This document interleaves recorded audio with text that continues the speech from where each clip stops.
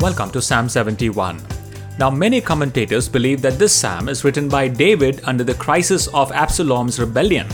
But since there is no title that reveals David's name or the circumstances, and the text of the psalm does not say it either, we will not speculate it to be his.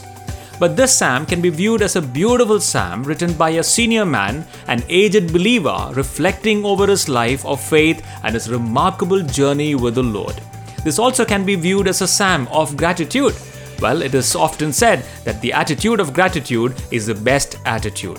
First, the psalmist says, "Lord, I am thankful, for you have been my rock and my fortress. You never put me to shame. You deliver me in your righteousness. Oh Lord, I'm thankful, for you are my rock and you are my fortress."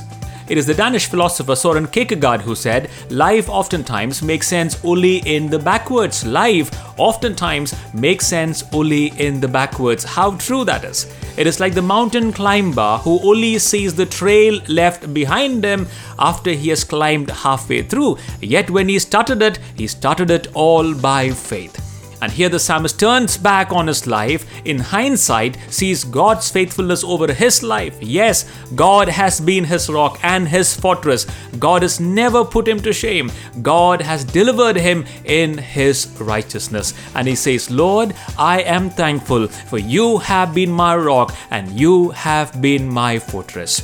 Second, the psalmist says, "The Lord has cared for me from the time I was in my mother's womb." Yes, O Lord, you have truly cared for me from the time I was in my mother's womb. Verse 6, he says, "By you I have been upheld from birth. You are he who took me out of my mother's womb, and therefore, O God, I will truly praise you."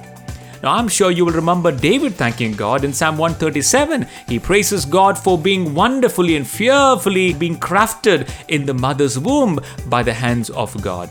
So the psalmist here says, "Lord, I thank you for carrying me since I was in my mother's womb." Third, the psalmist says, "I thank you, Lord, for being my hope and my trust from my youth." Yes, I thank you, Lord, for being my hope and my trust from my youth. Now, youth is quite a phase of life, isn't it? Often a phase of struggle and doubt and disbelief and so on and so forth. But the psalmist says, "Lord, I want to thank you for being my hope and my trust even in my youth." And then the psalmist goes on to say something really beautiful. He says, "Lord, I have now come of age. I am an old man now. Do not cast me off in this time. Do not forsake me when my strength has begun to fail. Do not forsake me when I have become frail in my capabilities and in my capacities." He's basically saying, "Lord, look, I have climbed thus far and you have held me strong. And I look back and I see the trail of your faithfulness and your goodness over my life. But you know what, Lord? I still have some more to climb. I have not arrived yet, and I see the challenges ahead of me. For I still have those who speak against me, those who lie in wait to trap me. There are still those who don't wish me well, and these challenges, O Lord, are way too high for me. And Lord, please understand that I don't have the strength of yesteryears. The years of climbing has certainly taken its toll on me, but I know I have you. Yes, O Lord, I have you on my side. For you are the same yesterday, today, and forever." Søren Kierkegaard goes on to say, "Yes, life can only be understood backwards, yet it must be lived forward." Life can only be understood backwards, yet it must be lived forward. And how do we live it forward? We live it forward by putting our faith in the Lord who led us thus far, putting our trust in God, our Ebenezer. Ebenezer meaning stone of help, or the Lord who has helped us thus far. Just as the mountain climber would continue to trust his rope and his gear that helped him thus far, we continue to trust the Lord who led us thus far.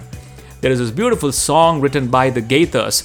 It says, "The longer I serve him, the sweeter he grows. The more that I love him, the more he loves me, and the love he bestows upon my life. Each day is like heaven. My heart overflows. The longer I serve him, the sweeter he grows." Now, what I like about the psalmist is this: he doesn't give into remorse or goes into this complaining mode about what is wrong, but he chooses to praise God for his righteousness and God's goodness. He instead decides to spend his old age in continual prayer, in continual praise, and in continual hope. And I think this is big. To lead our life and lead our senior years in continual prayer, in continual praise, and continual hope. And that is because, you see, we may have many reasons to thank the Lord for his work in the past over our lives, but at the same time, we may be inundated, overwhelmed by the current pressures of life, especially when strength is failing us. And perhaps we may be tempted to give in to the life that is full of complaints. But what a beautiful reminder to us today to live a life of gratitude, not just for the past, but also for the present. For the psalmist writes from verses 14 to 16, "But I will hope continually, and I will praise you yet more and more. My mouth shall tell of your righteousness and your salvation all the day. I will go in the strength of the Lord God, and I will make mention of your righteousness and of yours alone, O God."